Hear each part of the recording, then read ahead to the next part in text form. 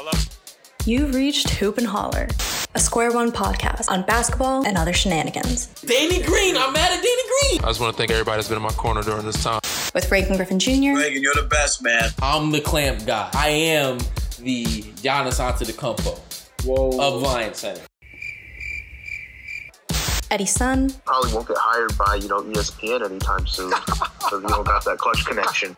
And Julio Martinez. On Giannis and the Bucks, I told you so, I told you so, I told you so. Please clap. It comes from @__Kalu2 on Twitter. Bro, the fact that you knew there were 2 underscores before the @__ Kalu. He knows your Twitter. That means I'm tweeting it too much. But when it boils down, like, that's what we're here for, is the basketball. Moses Modi Moobly. Anyways, Hoop and Holler, you already know what it is, man. Shout out Perk. I hope he's okay, because it sounded like he wasn't for a second there. But we all have our faults. We all have our moments, including us here at Hoop and Holler. If you listen in, you tune in, you'll hear some of the BS that we be talking about sometimes. But that's all in good fun.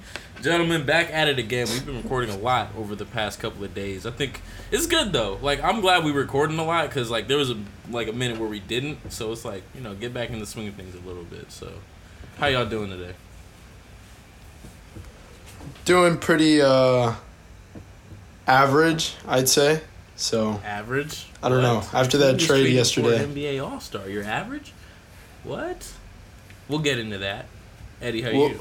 Yeah. I'm doing great. Just came back from the dentist, which sucks, but, haven't been to, I guess the doctors or dentists because of COVID in, forever. So, it feels like they take your entire, gums out or whatever. And anyways, I feel like that's too much detail already for the podcast. It's kind of gross. Any cavities? No. Do you guys have wisdom teeth growing out yet? I have one coming in right now. I have all of mine, and they don't bother me, so I'm not taking them out. Yeah, I got all 4 taken out a while ago. Yeah, mine's just poking out of my gum right now. Folks are probably tuning in what the hell are they talking about? But anyway, glad to hear that you did not have any cavities, Eddie. That's very admirable of you. Wish I could say the same of myself, but I be having cavities sometimes. But enough about teeth. Let's go ahead and get into the teeth of this episode. Thank you. I'm here all week. All right. NBA draft last night. We'll get into that. Russell Westbrook is a Laker. We'll get into that. But before all of that, your boy, Julio, #free Bradley Beal. We got to put that on pause because it seems like he's staying in Washington for at least another year. Got to get your thoughts on it. It'll eventually come to a point where he can't handle it anymore and he gets tired. He's comfortable with his family. He's comfortable being number one. He's comfortable with the money, obviously. Your home team, the team that drafts you, can obviously pay you the most. But yeah, I mean, he's eventually going to get tired of it. He's super young. I think he's only 27 still. Really? I thought he was 28, 29. So, let's see. I mean, after this next contract, he might be looking to bounce after that, or in the middle of it. Really, at the end of the day, they're going to get no one around him knowing that organization. I mean, I know we didn't really have this on the slate, but Spencer Dinwiddie saying, I know I can be a great fit next to Bradley Beal, sure. But him saying, I really think we can build a big three here, that's just straight delusion. You cannot... Beal's one, you are not part of a big three. Hachimura even less so. So, I mean, he'll get tired of it. Is that who Dinwiddie was talking about? Yes.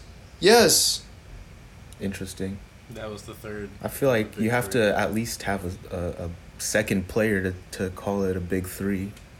But that's what I'm saying. Yeah, I don't know. Otherwise, I don't know, what's an example? You can call you can call the freaking Jazz a big three. I don't know. Yeah, you can call that's even better though.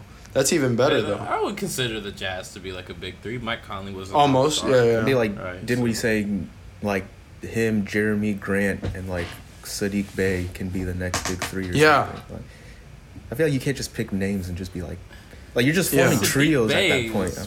I mean, it's pretty ridiculous. Like he's gonna get tired of that. He has to get tired of that. And if not, you're just comfortable. You're just very, very comfortable losing, and that's fine. But you'll just never be a winner. But that's, You're not making it sound like it's very fine. that's completely fine with if you like that. If you like losing, I mean that's good for you. Yeah. I mean, I do think we do have to retire the hashtag Free Bradley Beal, because Yes, we do. We can't you just can't liberate a people who don't want to be liberated. Unfortunately. Yeah. Whoa. Okay. That's a little OG. Okay, a You sound like- little too far. What but does he have? My thing is like, what does he have to be liberated from?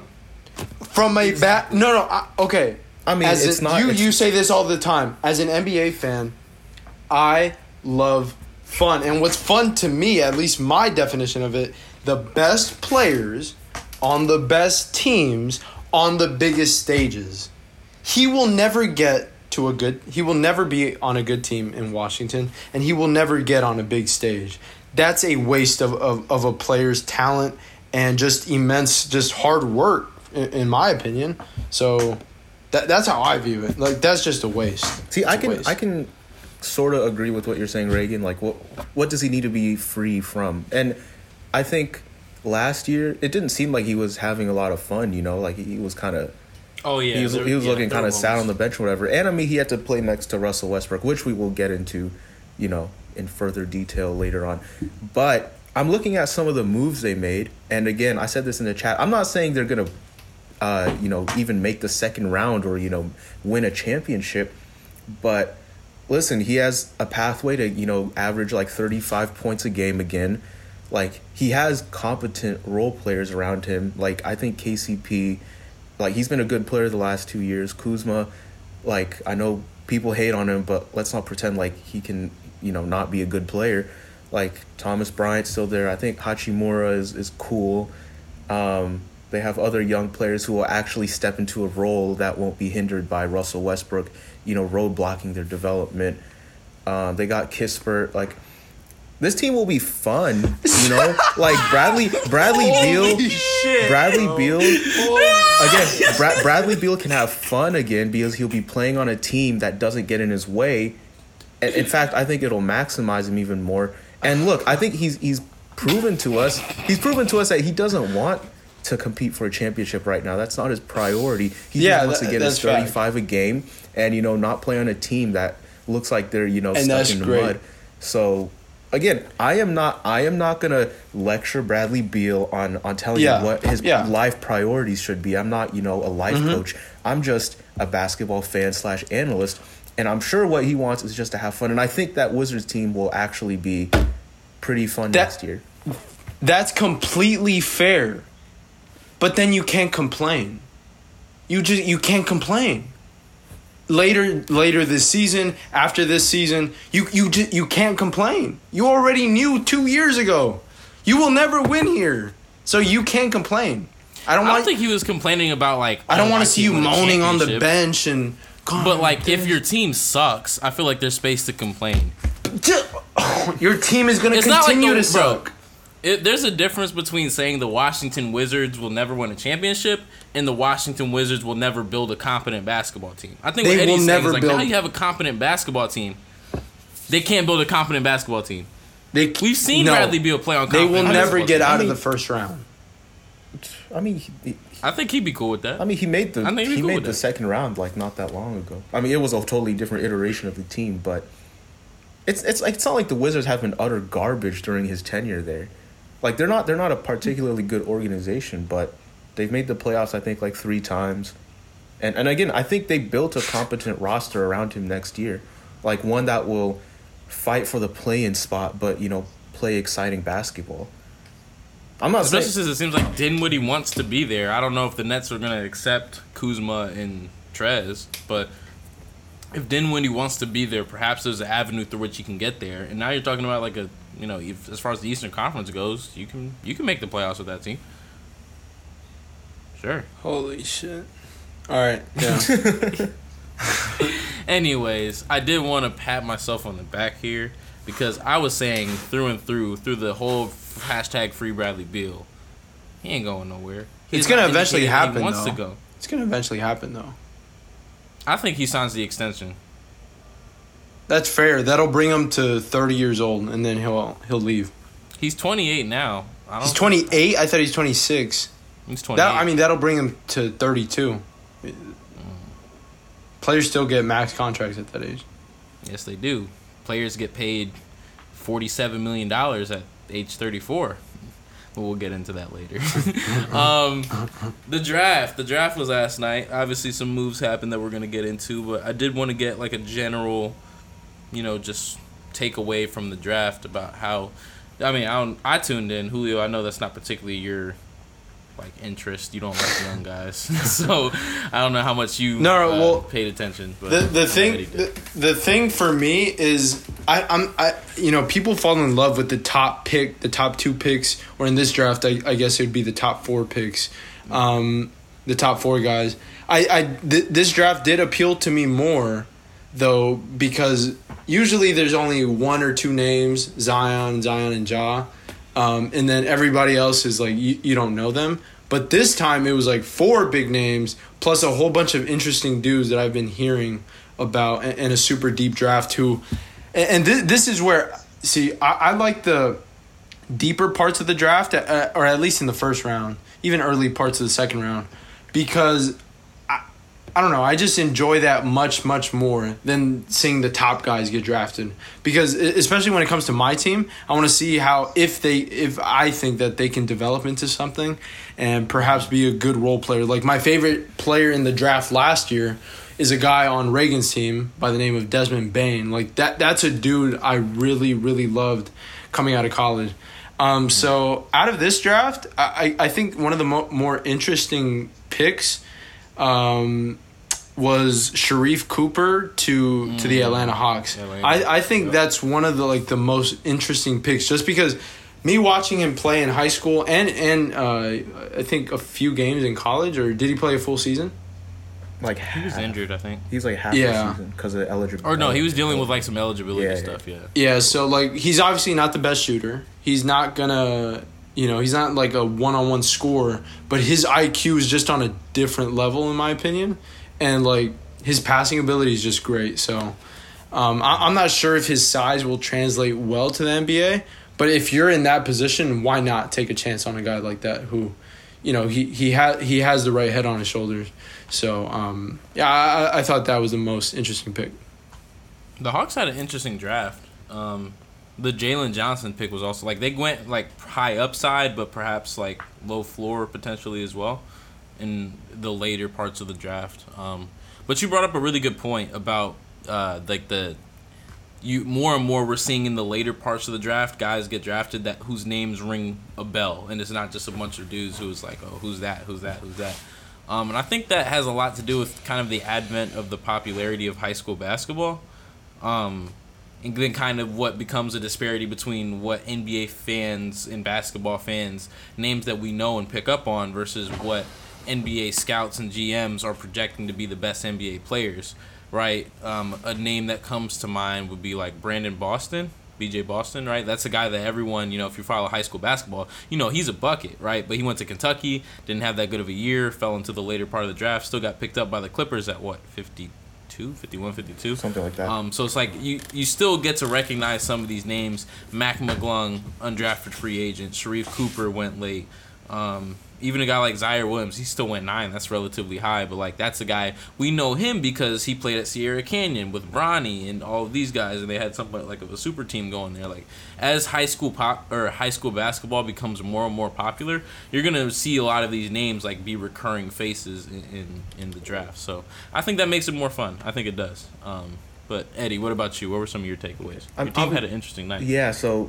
Obviously, I like watching the draft for draft's sake, but of course, I also follow it for the Warriors' sake. And in my opinion, I don't think the Warriors could have ended up with, a better duo than what they ended up with in Kuminga and Moody. And I tweeted that, and, someone that Reagan, you and I both know who often trolls a lot on Twitter told me that my eyes suck and that Moses Moody is not shit. Oh, okay, I know who it was then. Yeah. But, again, in my eyes, and again, I a lot of people in I think draft circles start to get really insular with how they feel about players, and they're like, no, my opinion and my scouting, it has to be like correct or whatever. Like everyone else is just, like they don't know what they're seeing. But the truth is, like, I mean, these are all players who, it's like they're mystery boxes. Even Cade Cunningham, like, as sure as a prospect, as a star prospect that has come around in a while, he's still a mystery box as well. But personally, to me, like, starting the draft with 7 and 14, you end up with 2 wings, which is a position that the Warriors really need to develop.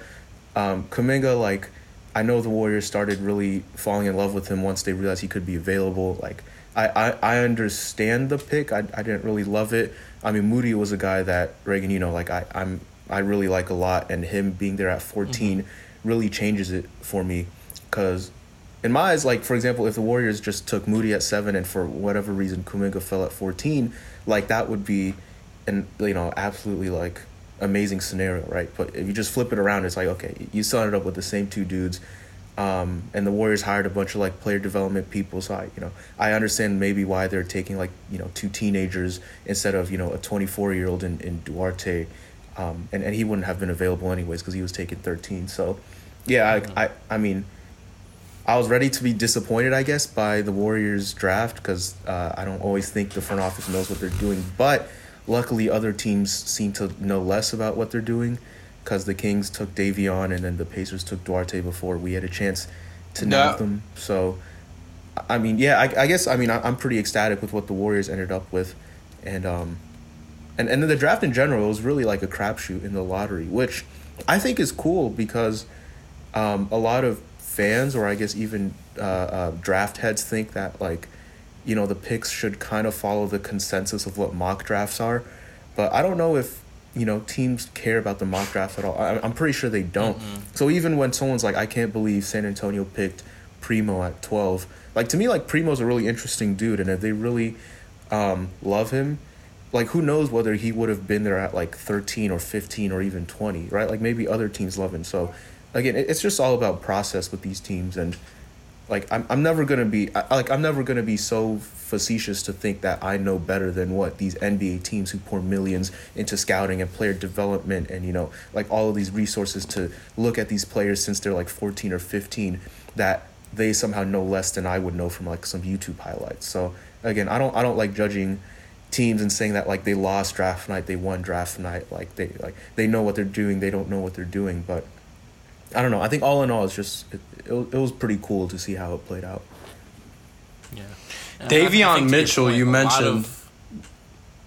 Go ahead. No, I was just gonna say. Sorry, Davion Mitchell to the Kings, bro. That's super. Like, I'm like, I don't even know what to think about it because how tall is he? 6'2". Barely, yeah. Yeah, I mean, he's obviously gonna be the backup to Fox and Halliburton, but that 3-guard trio going forward, that's pretty lethal in my opinion. Like that's you lethal. have a lot of versatily skilled dudes for sure. Yeah, like you have lethal. A lot of skill sets between, and to that point, if I feel like that definitely means Buddy Hield is going somewhere. Yeah, might not be the Lakers, but he's going somewhere else. But to your point, Eddie, I feel like we kind of get caught up in these cycles of the draft and then watching how dudes pan out, and if they don't pan out, it's like, well, what were you thinking at the point of the draft? But to me, the draft is like, it's less about who do we think is the best player and more about who do we think is the guy that we can come in and cultivate and groom into being the player we think they can become. Because once they come into your organization, now it's incumbent upon you more so than it is on them, right? Obviously for their own purposes of, making their money or being the best player they can be, it's a contingent on how hard they're willing to work, but you have to put them in the position to succeed as an organization now. So I feel like a lot of what we perceive to be as failures of players is a lot of failures of organizations. So yeah, the draft, like you said, is a lot of it is like somewhat of a mystery box and not knowing, but if you trust yourself and you trust your organization to develop a guy, by all means you take the guy at whatever position you're going to take him at, whether that's, a reach or if he falls to you, like it's now upon you to like make sure that he's the best player that he can become. And as long as the guy isn't like an asshole, as long as he's not lazy, then it should be like, it's really in your hands what you can do with it at that point as an organization. All of these guys are world-class basketball players, so they wouldn't be here if they weren't. That conveyor belt of or not necessarily just black athlete, but the conveyor belt of athletes on the trend to the NBA, like, there's no way that they don't do a good enough job of weeding out who's good and who's not by the time we already get to this point, because so much, like you said, Eddie, is put into it from such a young age. You talk about these AAU tournaments, eyeball, all of this stuff. Like, at this point, we know what's what. It's about cultivating that into NBA talent. That was a long-winded way of saying, don't fuck this up if you're an NBA organization, because now it's your fault. But yeah, what was like your favorite pairing from the draft last night? You mentioned Sharif Cooper, Julio. What was your favorite pairing from last night, Eddie? I actually, I thought about it. I really like what your Memphis Grizzlies did with picking Zaire at 10. Even though he might have been, he might have been there at 17, and y'all might have taken like $50 million just to take the same player you would have had at 17. But again, you know, these things, like, everyone like falls in love with like pick value, whatever, you know, like take the player that the organization really likes. And I think Zaire is the type of player that, again, like you talked about how Memphis needs wings, right, to develop a young wing. And I think he's the sort of player that will fit really well in the sort of long-term plan of the organization. Right.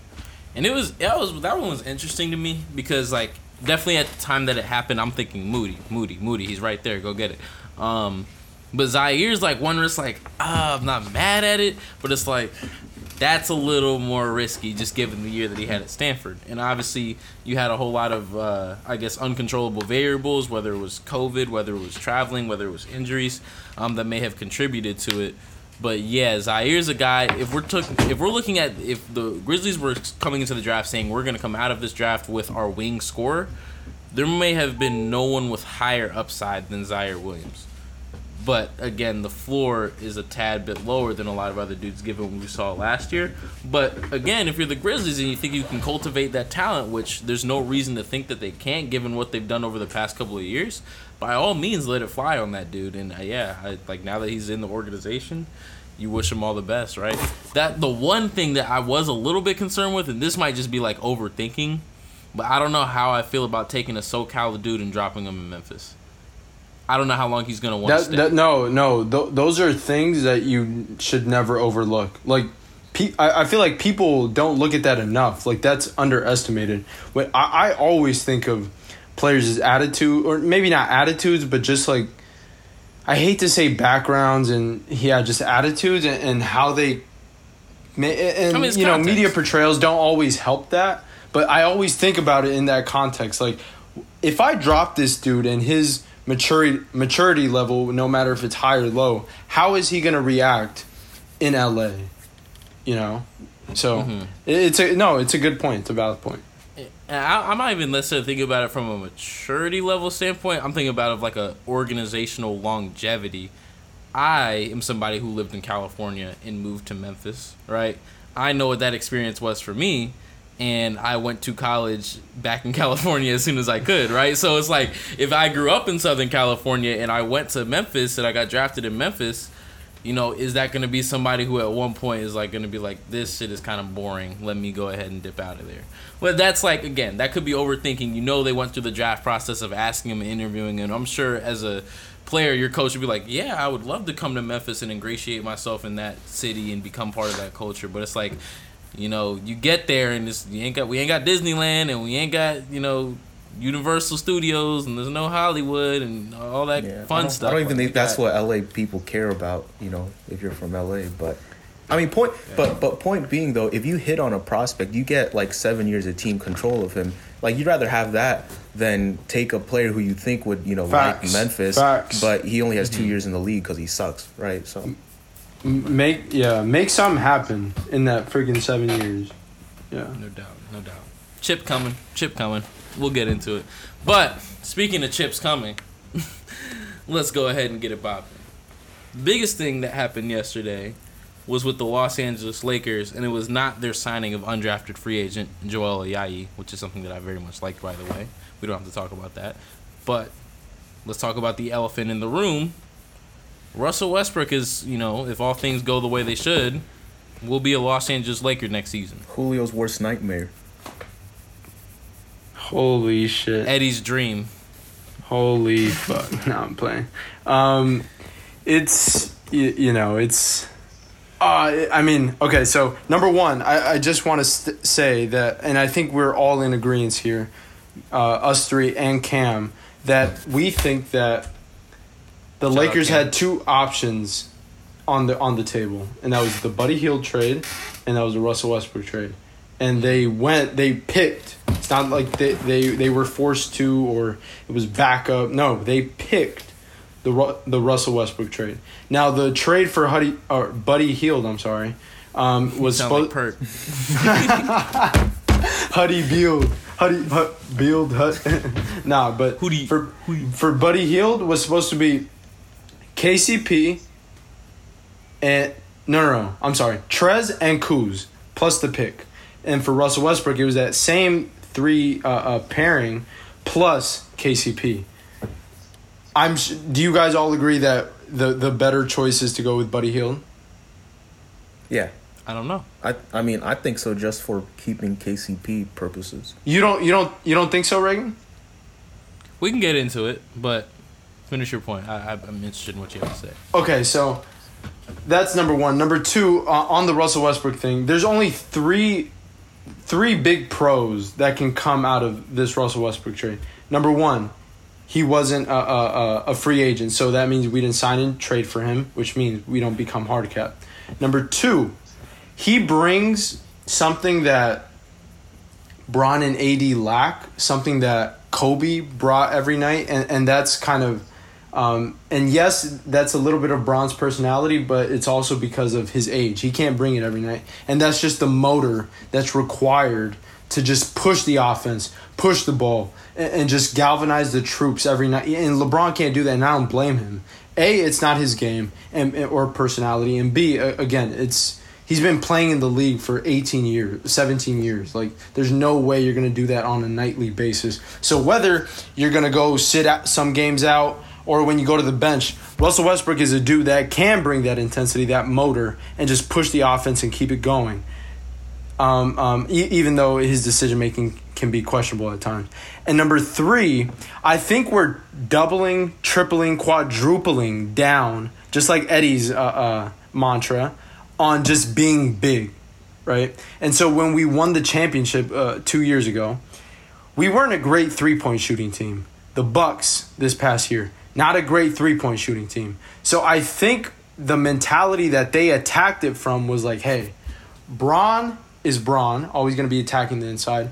AD, obviously, is most of his punishment goes on the inside. And Russell Westbrook can't shoot a lick from the outside or from the mid-range. His damage is done on the inside. So we're just going to triple down on just beating teams inside and hopefully surround ourselves with as much or as many shooters as possible to kind of help balance that out. But our main damage, our main focus is to be going inside, and that's going to be our focus. I don't love the trade, but that's neither here nor there. We're already here, so those are the only three pros that I could come up with, in my opinion. You gonna go through the cons or? Holy shit! No, we're gonna be here all day. I mean, it's the elephant in the room, right? Spacing. LeBron's an improved three-point shooter, but it's not like that. That's the shot that teams are going to get. LeBron's the Steph Curry out of these three. Sure. Maybe AD, maybe AD. I don't know. But point being, like, your spacing, in theory, is not going to be good. I feel like over the past, I guess ever since I found out that this could be a possibility, I've mulled over the idea of fit versus talent, right? You brought up, like, Buddy Hield would have been the better fit. You would have gotten immediate shooting. But at the same time, I'm not sure it can be argued that talent in the NBA tends to prevail a lot. If that talent is willing to participate in a sacrificial culture. And what I mean by a sacrificial culture is that unselfish talent prevails in the NBA. Julio, you look like you're opposed to that. Here's the difference. Here's the difference. James Harden can sacrifice, not shoot 30 shots a game, and still be insanely effective. If you take the ball out of Russell Westbrook's hands, or even put it in his hands and tell him to play differently, he can't all of a sudden play and be as effective as James Harden without That's not true. Maybe not as effective as James Harden, but we've seen Russell Westbrook play a different style of basketball when it was to the benefit of his team, and he played quite well. Yes. Did we not? But LeBron is too ball dominant for him to play that same way, like he did in Houston. You're saying LeBron is too ball dominant for him to play off of LeBron like he played off of Harden? Yeah, LeBron is just too ball dominant. That's not what I'm saying. Is that like it has to be a carbon copy of what that was, but as flawed as Russell Westbrook has shown himself to be at times, he's not someone who's unwilling to change, as we've seen. And part of what came out after this trade was the fact that Russell Westbrook, Anthony Davis, and LeBron James had a meeting in Los Angeles, and all amongst the three of them agreed. They said, we can do this, but we're going to have to put our egos aside. We're going to have to put those selfish parts of us aside, and we're going to have to adapt for each other for this thing to work and bring a championship back to LA. What have we seen since then? News comes out, Anthony Davis is going to be playing a lot more minutes at the 5 than he's used to, right? So what I'm saying is that, yes, in theory, if we're taking everything in a vacuum and saying we've known AD to be this, we've known LeBron to be this, and we've known Russell Westbrook to be this, those three things don't work. Yes, this is a little bit of a janky fit. But if we approach this with the mentality of saying, where can these talents coalesce in a way that makes sense? It's not something that immediately comes to me, but for three people that are as talented as these three basketball players, I think it can be done. So all of that's to say, if they hold to the agreement that they made and say we're going to be unselfish and we're going to try to figure this out in the best way possible, I think it can be something good. That's totally fair, but how does that actually look on the court? You can say, oh, my goal is to make $1 million. What are those steps that you're going to take to make $1 million? I will attempt to jump in here to answer that question in terms of where do the three fit, because at first, like, you know, a lot of people on the internet, I was like obviously clowning the trade, right? Because I know, Julio, you did not want to see this happen. You know, I said Westbrook is going to be like a mini Drummond, you know, like on the team. But, you know, I've reanalyzed.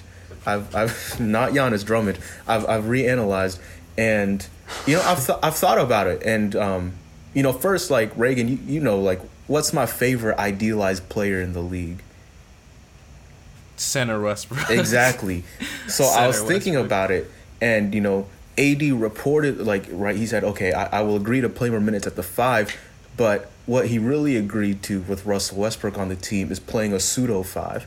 He'll actually, because of Westbrook on the team, AD will end up playing more of like a natural 4, because when you have Westbrook on the team, you'll have a player who will naturally eat up space at the rim, who will always penetrate, right? Who will always try to get, like, suck the defense in at the rim, and then from there, right, like, make decisions, whether it's to, you know, go for the layup dunk, or whether it's to go outwards. Of course, like, the problem with Westbrook throughout his career has always been, you know, like, he has the ball so much in his hands, and you just can't possibly ask a player to keep on driving, that he ends up settling for, you know, those mid-range shots, those, you know, the bank midi shots that he loves to take, or, you know, the threes that he does not hit at a high clip at all, right? He's like the NBA's worst volume three-point shooter ever.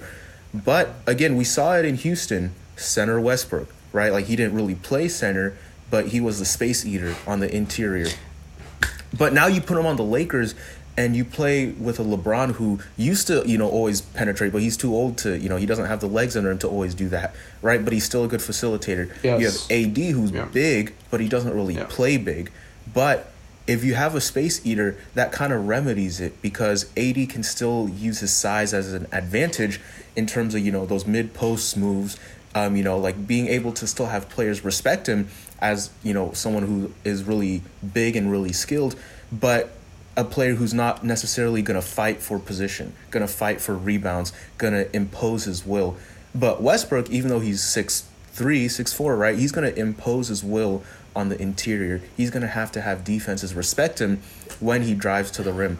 And in that, like, especially when you talk about the relationship between Westbrook and AD, even though it's, you know, a 1 and a, I guess, a 5 playing together, you really end up, again, having the sort of relationship where AD plays the 4, Russ plays like the kind of idealized center, right? And again, like, I think it could really like work out in that sort of aspect. But again, like the same questions of like spacing, you know, like shooting, like they all like those are all like legitimate pressing questions. And the only part that I think really would have like turned me away from the trade when you compare it to the potential Buddy Hield deal was the inclusion of KCP, because thank you. Because even though everyone, you know, like jokes about ankle monitor KCP and, you know, whatever, like you can't deny that he has been a really positive role player to the Lakers the last 2 years. When you just talk about incredibly good perimeter point of attack defense, you know, 40% plus 3-point shooting and like reliable shooting in the playoffs as well. Losing him is really difficult because I don't see an avenue to acquire a player like him via free agency. You know, with the remaining assets and money and cap space that they have. Because you're looking at, you know, trying to replace him with like Wesley Matthews again, or, you know, players of that caliber. So that's the only thing.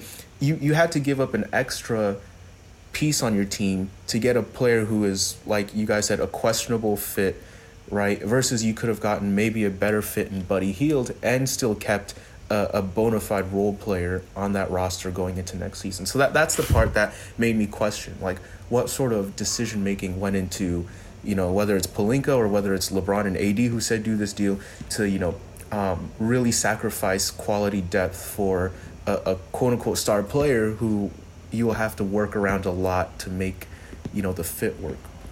See, that's ultimately the deal breaker for me, KCP. Because when I think of having KCP and Buddy Hield, those are your two starting shooters, essentially. Those can be your two starting shooters. Like, that just put simple. Like, those can be our two best shooters on the floor at the end of games that I can trust that they can hit, maybe not big shots, but I can at least sort of rely on them to shoot the 3 at the end of the game. What you said kind of scares me, Eddie. You were saying Westbrook at the 5. When I hear that, I hear AD, oh, I don't want to be in the paint. Oh, I'm going to be pushed outside. Oh, I'm going to start doing what I hate the most. You start shooting, and that shit pisses me off. Like, to start games, play on the inside, play big as hell, and just dominate in there. And this brings me to my next point. Who's going to have to step back, sacrifice, whatever? Obviously, all of them are going to have to do so. To some extent, but who's going to have to step back and take that step back the most? AD can't. Why can't he, in my opinion? He needs to be the best player on our team for us to be winning consistently games, playoff series, and just dominate. He dominates on the inside. It leads him to dominating on the outside eventually, and he's just not the best scorer on our team, but he can score the most points on our team, right? And he's the one that needs to be most assertive. I almost wish he had the Russell Westbrook kind of mentality added on into his game, infused into his game, so he could dominate as much as he does. Okay, he can't do it. Can Russ do it? In my opinion, no. He can't take a step back and sacrifice how everybody thinks he needs to sacrifice. Why? Because if you take that, if you tell Russell Westbrook, hey, don't be Russell Westbrook. Russell Westbrook is already kind of like a minus on the court. A lot of times he's a plus too, but a lot of times he's a minus. Now, if you tell him, hey, don't be aggressive, don't be your best self, don't do what makes you great, essentially. That's not how it has to be. Then why do I have you on my team? That's not how it has to be. I feel like aggression can be what in any sport. I feel like the most impactful. Maybe not the most impactful, but I would argue that it could be the most impactful. And this is football, this is basketball, this is hockey, maybe baseball, soccer. But, like, the ability to have controlled, channeled aggression, that is so powerful. He don't have that. In so many different ways. But what I'm saying is, it's not like he's incapable of restraint. A lot of people have this perception of Russell Westbrook that he's incapable of holding himself back and playing within a more confined role. I would argue that that's not been the case because we've seen him do that.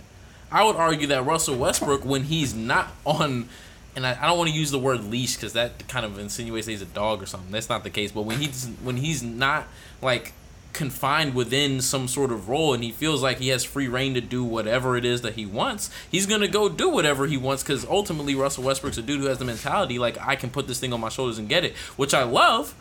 But if you channel that and you say, Russell, we don't need you to handle the ball and drive every time. What we need you to do is be an aggressive, tenacious, defender. What we need you to do is to be really good at cutting. What we need you to do is to be able to penetrate and dish off to other people in a way that's productive to the offense. Like, if he can channel it, which I think it's more likely, honestly, than not that he's able to, it can become something, that's really impactful. I don't think it's like fair to say that Russell Westbrook's incapable of restraint. This brings me to my larger point, though. At the end of the day, in my opinion, he still needs to be aggressive as hell and have the ball in his hands a lot for him to essentially be worth. I mean, he's not going to be worth that contract just in any situation, in my opinion. But for him to even be close or just closely resemble or just be effective on the court, he has to have the ball in his hands a lot. So the person, I don't think that's true. Even when he was effective in Houston, why? Because he stopped shooting threes and he started driving to the paint every single time he freaking got the ball. But he was also like not taking the ball away from James Harden. What are you talking? I mean, that's literally. I mean, what he was doing was not shooting threes and driving the basketball. He still had the ball in his hand. He still had the ball in his hand. What I'm saying is his usage does not have to be insane. I'm not saying he doesn't have to. I'm not saying Russell Westbrook can not have the ball. The ball is the thing that ultimately has to go in the cup, right? He's going to touch the thing. But what I'm saying is it's not like he needs this 30% usage to be effective. How can he be effective off the ball? And that's the beauty of what we get to figure out. I mean, to me, he can be an amazing cutter and a roll man. It's just whether he will commit to I'm so glad you said that. Roll man in the short roll. I was going to bring that up. LeBron as the P&R ball handler and Russell Westbrook as the screener in the short roll could be lethal. I agree with that, and I wanted to bring up pick and roll a little bit after, but yeah, I agree with that. To be able to be a great cutter in slasher, you have to at least be some sort of a threat from on the outside. Yeah, that's fair. I mean, it's that simple. It's that simple. How do people get back? And not everything is a backdoor cut. How do people get backdoor cuts? Because the dude is on the 3-point line. Is the dude going to be on Westbrook at the 3-point line? No. So, okay. And then moving on to the my overall larger point about everything that I was saying. The person I think that needs to be taking the back seat, which sounds ludicrous, is LeBron. He's the smartest one. He's the best player. And he's just the one that, he can get his 20 without, in my opinion, I feel, without having the ball, just being insanely ball dominant, I guess. And he can still be super effective without having, I guess, a usage rate that, Russell Westbrook is kind of accustomed to. And then what was I going to say? Oh, the pick and roll stuff. This is one of the things, the pick and roll and the fast break. So first of all, with the pick and roll, I think Westbrook with AD, Westbrook handling the ball and AD setting the pick, obviously, I think that can be very dangerous because Russell Westbrook, he's not a great passer. He's not Rondo, but he is a good lob. He throws very, very good lobs. And his aggression when he drives to the rim is just really, really good to have there with AD.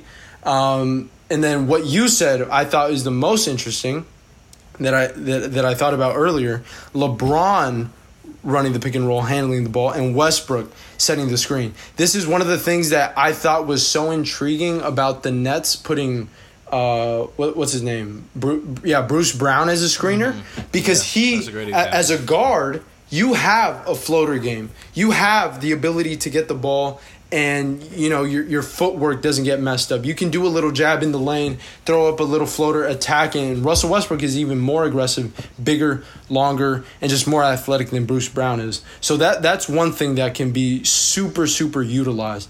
And then the last thing was on the fast break. I think both of them can be insane on the fast break. You put 2 shooters next to him or next to those 3.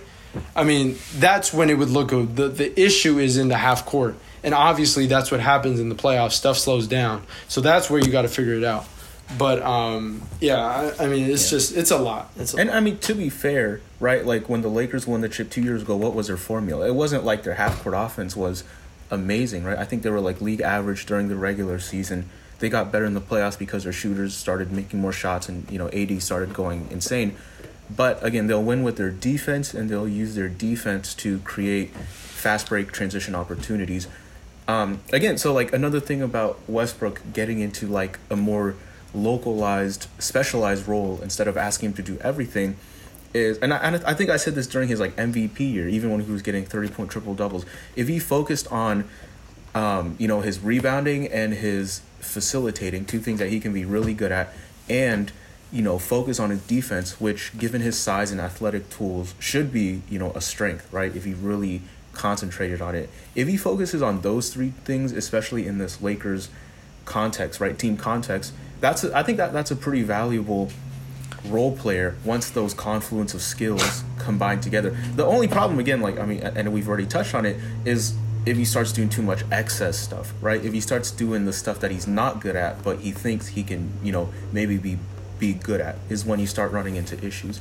So again, like, it's fun to clown on this trade, but like the more I think about it, the more it's like it ultimately like makes enough sense for the Lakers to kind of pull the trigger on it. You imagine a lineup of, I mean, I'm not even gonna say his name. I'll say a different name. Sure, I'll even say no. Let's say they brought back Dwight. It was like Dwight, AD, Bron, and Russ. That team would have been insane in 2014. 2014, that team's going nuts. Yeah. No, but I have 2 more things to say. One thing that does concern me are the free throws. So late in games, obviously in the playoffs, free throws become a freaking premium. Like, that's a gold mine. You have to be able to hit your free throws.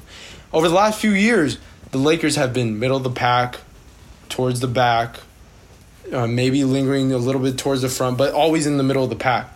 And it's never, ever, ever a freaking strong suit. Russell Westbrook does not help that at all. Horrible from the free throw line, especially late in games. LeBron is LeBron. He'll miss the first one, make the next one once the pressure is off. AD's a really good free throw shooter. But my point is, I just have to hammer this in. The last 2 guys have to be able to shoot the ball, shoot free throws, and just defend at a high rate. And that's where I feel like filling out this roster with role players becomes so crucial. Every year it's important, but especially this year. And then the last point I have to say, even though I'm not clowning on the trade, I'm just like not so high on it, I will admit that the freaking media I feel like throughout the season is just going to be a bunch of hysteria, and we might go through a little bit of ups and downs, peaks and valleys, and when we're down, if we lose 4, 5, 6 straight, it's going to be like, oh, the Lakers are horrible. So, that's going to happen, and it's going to be a bunch of overblown just media's crap. So it's not going to be as bad, I feel like, to your guys' point, as people make it out to be. But I don't know, it's just a bunch of stuff to figure out. And it's like, why jump through all those loopholes when you can really improve your team with Buddy Hield, keep KCP, and there's a big argument to be made that if AD would have stayed healthy, I think we would have beat the Phoenix Suns. So it's like of the ceiling. At the end of the day, what the Lakers did with this trade, you got the absolute best player that you could have got with the value that you had to offer other teams. There's not a more talented basketball player that they could have gotten than Russell Westbrook with what they had to offer. Kyle Lowry's a better player than Russell Westbrook. He probably wasn't coming to the LA though. A, he probably wasn't coming in. B, I would disagree. Kyle Lowry is not a more talented basketball player. Than Not Russell talented. He's just a better player. Westbrook. A better fit. He's just a better player. He's not a more talented player, but he's just a better player. You think Kyle Lowry is better at basketball than Russell Westbrook? Yes, I do. That's another discussion. I would Right now? wholeheartedly Right disagree now? with that. I've Right seen now? Kevin Hart block Kyle Lowry's shot. I'm not. Yeah, no, that's not. I would disagree. That's not to knock Kyle Lowry as a player. I think he's a good player, another All-Star caliber player. But the ceiling between the two players right now, I think Russell Westbrook clearly the better player. Point being, this is the best player that you could have gotten, and it's an All-Star caliber player. A player that, in the right situation, and I'm not sure we've ever seen Russell Westbrook really scratch the surface of who the best he could be as a basketball player, because he's always either been in situations where he's forced to take on a lot more than should be asked of any player, or it's been an awkward fit, and then maybe that for a brief moment in Houston there was something there, but it was like a glimpse. For a right? month I'm in not sure Houston, I thought he got there. Like That's why. It's a glimpse. That's why. But what I'm saying is, like, if he has a situation in which he can sustain that level of finite role over the course of a season and stick to it, I'm not sure that we're not looking at the best version of Russell Westbrook this season, or the potential to see the best version of Russell Westbrook. The potential is there, but you got to figure it out. My fear is Ben Simmons pushing out Joel. Scared. You No, scared, Julio. You scared. Yeah, I'm scared. I'm scared of what this dude is gonna bring to our team. I don't want a Ben Simmons pushing out Joel Embiid to the 3-point line like maybe last year he did. Not this past year, but the previous years. Joel Embiid was at his best this year. Why? Why was he in MVP discussion? Because his ass put himself on the block. That's where AD needs to be, on the inside. If Russell Westbrook is on the short corners and just in the paint, and you're pushing AD to the outside, you're not letting AD be the most effective. And AD, in my opinion, is not the most important player, but he's the one that needs to, just like I said before, he's the one that needs to score the most points. He's the one that needs to be the most assertive. And if he's not on the inside, that's not happening. Here's the difference. I mean, not the difference, but like what I guess your fear versus like where I see like a lot of potential. Because I do think AD's at his best when he's on the block. And what happens when AD gets on the block? He commands so much attention. And what happens when somebody commands attention? It opens up space for dynamic cutters to do what they do best. So when AD's on the block and everybody's glancing over there to see what the hell's going on, Russell Westbrook's right through there shooting for Oh, wait. Like, that's basketball 101, man. Like, if AD learns how to pass out, well, I mean, not even learns, he knows how to pass out of it. We've seen that. We've seen AD be able to do that. Oh, wait, I'm a double off Russ. Double off of Russ? That's yeah. probably what they would do. They would want Russ to shoot, and it's like, you know, if you just sustain yourself, or restrain yourself, I should say, it's like there's a lot of potential for good basketball if this offense is predicated on ball movement and player movement. And that's all offenses are. We saw that with Monty Williams. Oh, man, I wish we had Monty Williams, but that's neither here nor there. I mean, we these also, players, like, I was saying, go ahead. I mean, we also shouldn't overlook the fact that like LA is somewhere Russ wants to be, right? The hometown factor, right? Very like the much. local, like, not to overbook. Give me DeMar DeRozan. There's already been a lot of people talking about, you know, like the Mamba mentality is back, and everyone loves saying this stuff. But again, it's like, it's something to be said that you have three players that want to be on the Lakers, want to be there, want each other to be there, right? DeMar like, all of these DeRozan. things are important. What DeMar about it? DeRozan. DeMar DeRozan wanted to be there at a cheaper price than You can still add him. $47 million. He can still pull up if he wants to. Shoot, we still got the MLE, right? with no depth. If we had DeMar DeRozan on this team, we wouldn't need depth. No. I'm sorry, like that's too much of an overloaded. no talent. depth, no shooting. So just imagine Westbrook, DeMar, yeah, just F shooting, right? I mean, Honestly, you yeah. said it can win you a championship, right, Julio? No, You don't have to care yeah, about but it that. has to be somewhat balanced. Yeah, you can double down on what you're great on, and playing on the inside is definitely something that can still win championships, but you still have to be able to shoot and score from the outside, which none of those guys can do. the best guy or the best, I guess, scoring option from the outside on that team, if it was a big four, would be LeBron doing this. Dribble right, look at the ball, snatch it back, fade away to the left, and then he's going to come down. He's going to make it. He's going to come down, shoot a half-court shot, and then he's going to airball it. And then we're going to go back. Something a little bit controversial? Go ahead. Like, I'm not mad when LeBron shoots threes anymore. I'm not. Like, he be hitting them. He hits that. Like, he does. You can't say that LeBron does not hit his threes. He shot, like, what, 38? At a 33% clip. It was not 33. We can go online with that right now. At a 30... Yeah, he's like right under 34. At this point in his career, yeah, I mean... James, I'm looking it up right now. I'm pretty sure he was pushing, like, 37, 38. He can shoot for sure. I just... Like, he's not a trustworthy shooter, but he can shoot. Yeah, I think that's just narratives because we didn't think... Because we saw him, like, very viscerally adapt his three-point shot. So there was a period of time where it was like, what is you doing, bro? But, like, now, like, he hits that. Let me see. Because I'm pretty sure he shot 36.5 the year before 34.8. The year before the year before 33.9. Right, like that's what I'm saying. We saw this like process in which he was clearly like, I'm going to develop a 3-point shot, and over the past 3 years, it was like 6 threes a game. It gets blown out of 34 to 35 to 36. Like this is clearly something that he's working on. That's league average. That's league average right there. You a hater, man. League average is 35. Like you be calling me the non-Lakers fan, but I swear you say more haty shit about the Lakers. No, because I care about them so much. That's why. You just like laughing at us and then hopping on the bandwagon when we're on, and then when we suck, like in the later Kobe I just sat years, here and justified to you why this team could be great. In he was like, in the latter we should have got years. Buddy Hield. We should have got Buddy Hield. We should have kept KCP. We should. I'm telling you why this team could be like an all-time great team. I mean, no. At the end of the day, I mean, I'm not saying we can't win the championship. I'm just saying, like, there's some flaws in the mental process. You just gotta figure it out. That's all.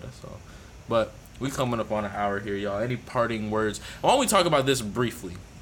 It's somewhat obvious, but you know it could be fun just to throw some names out there. How do the Lakers need to fill out the rest of this roster? Obviously, you need shooting. Obviously, you need defending. Is there any other attributes that you feel like they need to be looking for in the players right now? So AD playing more time at the 5, but it needs okay. Here's my fear with that he's not actually going to be playing as a true 5. It's because he's a great shot blocker, but when we were at our, I guess, most lethal defensively, we had AD and Dwight, AD and JaVale, and literally nobody could go inside. Now, did it present some problems on the offensive end? Sure, but that's where we kind of made our mark and kind of how we won the championship, right? So we can't do that anymore. Not with this big 3. And so AD kind of gives me cause to concern, not only because of the injury, not only because he can be kind of shy away sometimes. So that kind of thing that I felt like we needed to add kind of goes down on the list of priorities. So now where we need to look is at a position for a player that we traded away, and that's Kyle Kuzma. I said before that Kyle Kuzma, as much as I may not like him, I feel kind of at his mercy because he was our only wing other than LeBron, right? So the guys that I would be looking at are guys like Trevor Ariza, guys who can shoot a little bit and defend. Rudy Gay. Rudy Gay's not a great defender. He shot I think he 38% from 3 last year, but it hasn't been consistent at all. And then people say Melo. I don't want Melo at all. Doug McDermott, I would look at with the taxpayer mid-level exception, which is just under $6 million. But the biggest guy that I would go... McDermott under like that much money? I feel like we could allocate that money better. Just under $6 million? Yes. Yeah. Yes, I would. That's a lot of money for Doug McDermott. I might pay Doug McDermott like $3 million. Sure. I mean, whatever he takes. I mean, that's fair. That's fine with me. Like, whatever he takes. And then the last thing, but the last guy I would look towards, maybe not go hardest after, but I already said his name, Niang. Niang would be a phenomenal fit on this team. Agreed. And then Svi Mikhailuk.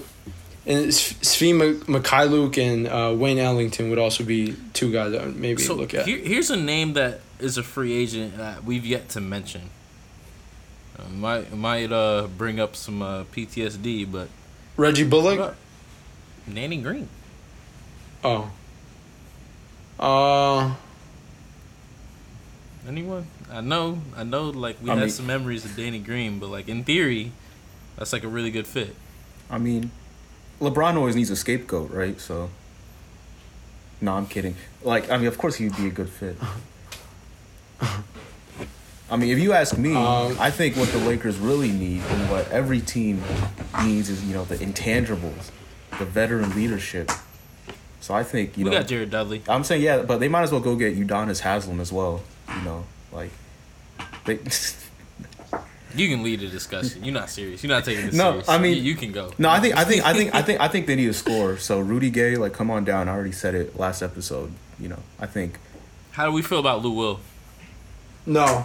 Why not? But no, that's a good point because it reminds me of one of my needs that I mentioned in the previous episode, and that's a guy who can get. Oh, this is an important point that I wanted to make on Russ.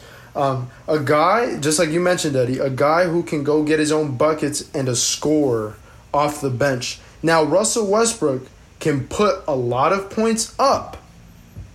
Doesn't mean you a scorer, bro. He's not a scorer. AD can put a lot of points up. He's probably the best scorer out of the three, like pure scorer. Because LeBron's not a scorer, but he can put a lot of points up. So you need a guy, and I see where you were going with Lou Will. Fourth most points in NBA all time, not a scorer. That's kind of funny.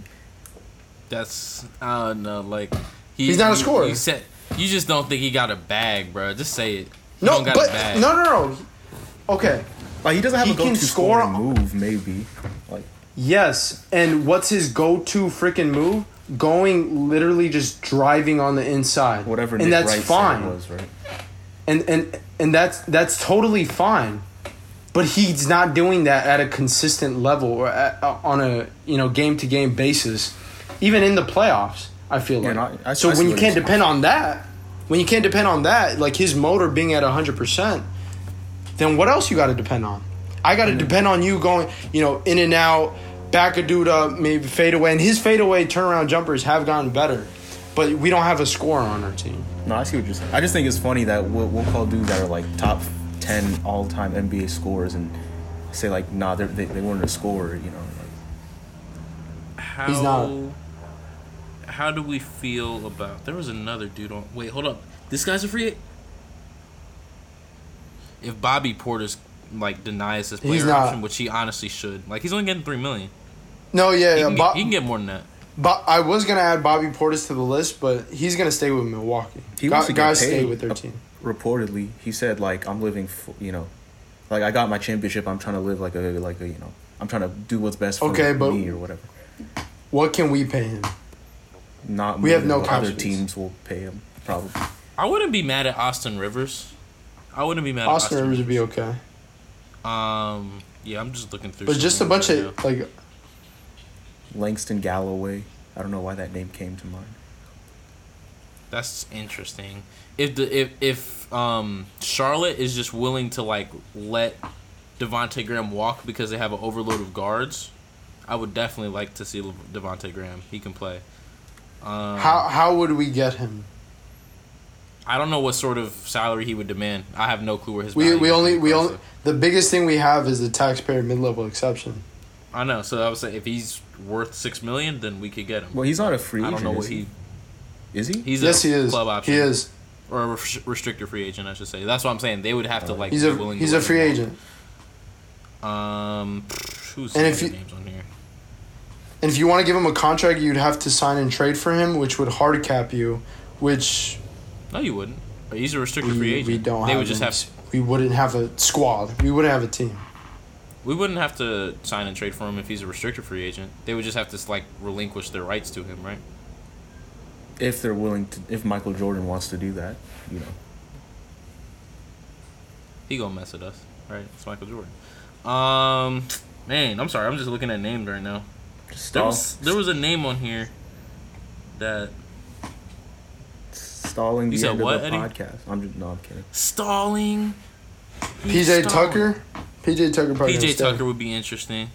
Oh, I wouldn't be mad at that. I I don't feel like PJ Tucker played particularly well. I remember thinking Yeah. this like during the season. Paul Millsap is the type of dude to play his last year, and then like on the Lakers. Yeah, just to- no. just because he played against yeah. LeBron his entire life, like just to Yeah. ride the coattails and then retire. Just has like veteran leadership, 11th man on the team. No, I still think he has I totally something. agree. He's like I still that type think he of has player. Yeah. Give me JaMychal Green, Reagan's dude, JaMychal Green before. That would be you get- nice, but I feel like he'd pick up his player option. I'm not sure he could find that much money elsewhere. Man, there was somebody else that I was interested in. My bad, y'all. I'm tripping. You guys didn't like when I said Otto Porter, right? So. Oh, remember how much money do we think Victor Oladipo is worth right now? That was what I wanted to say. That's a good question. Because Oh. if Victor Oladipo can be had for $6 million, I would pay Victor Holy Oladipo $6 million shit. in a heartbeat on upside alone. On upside alone, the dude couldn't if he didn't play a minute for the Lakers this year, I would be like content having made that gamble on his upside alone. Because dude was an all-star. That's tough. That's tough for me because he's a scorer. He can be a scorer off the bench, but he hasn't been able to stay healthy. And what's his 3-point percentage? Like It was like 30.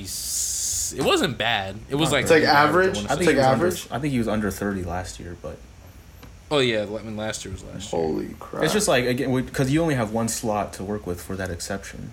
But I think I see what you're saying. I'll tell you guys a move that I would make.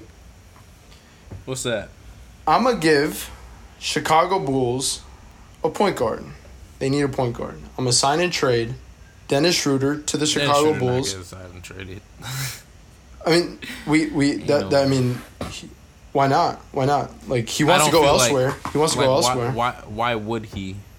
Well, like Because there's not. Well, let me just say like there's a lot of point guards maybe hitting the market. Number one, and not as many teams looking for a point guard. So if the Knicks slot gets taken up, if the Celtics slot gets taken up, and if every other slot gets taken up, then he's not going to have a choice but to go back to the Lakers and say, hey, let's negotiate a sign and trade with another team. Okay, what team do you want to look toward or would be interesting to you? And what if he said the Chicago Bulls would be okay with him? I would look at Thaddeus Young and Satoransky. Satoransky would be elite. That would be elite. Give me Satoransky and Thaddeus Young, and I'll give you Dennis Schroeder, and I don't know what else I can give you. But THT can go. I love you, THT, but go home to Chicago.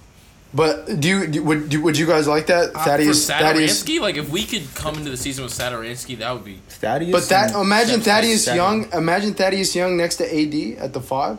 Like That would be nice. I mean, But Russell Westbrook's already taken the 5. So. I mean, y'all know how I feel about Chicago's role players. So, like, yeah, Thaddeus and Satoransky are amazing on a lot of teams. Also, before we dip, your boy Rubio, I guess the Bulls ain't gonna get him next They keep year. on It's finding tough. ways to put Rubio on, like, worse teams. And he was on the Timberwolves last year. Like, how do you go from a team worse than the Timberwolves and you're a player who could ideally help out a playoff team like right now? I mean, I really don't understand it. But anyways, I don't know. I don't even know how I got to the point where I became holding the cape for Ricky Rubio, but he really deserves a lot better. free Satoransky and free Thaddeus Young. That's all I gotta say. Because we ain't freeing Bradley Beal. And that'll do it for this episode of Hoop and Holler.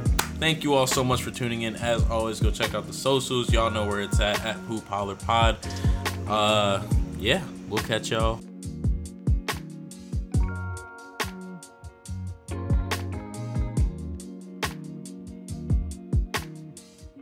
This has been the Hoop and Holler podcast.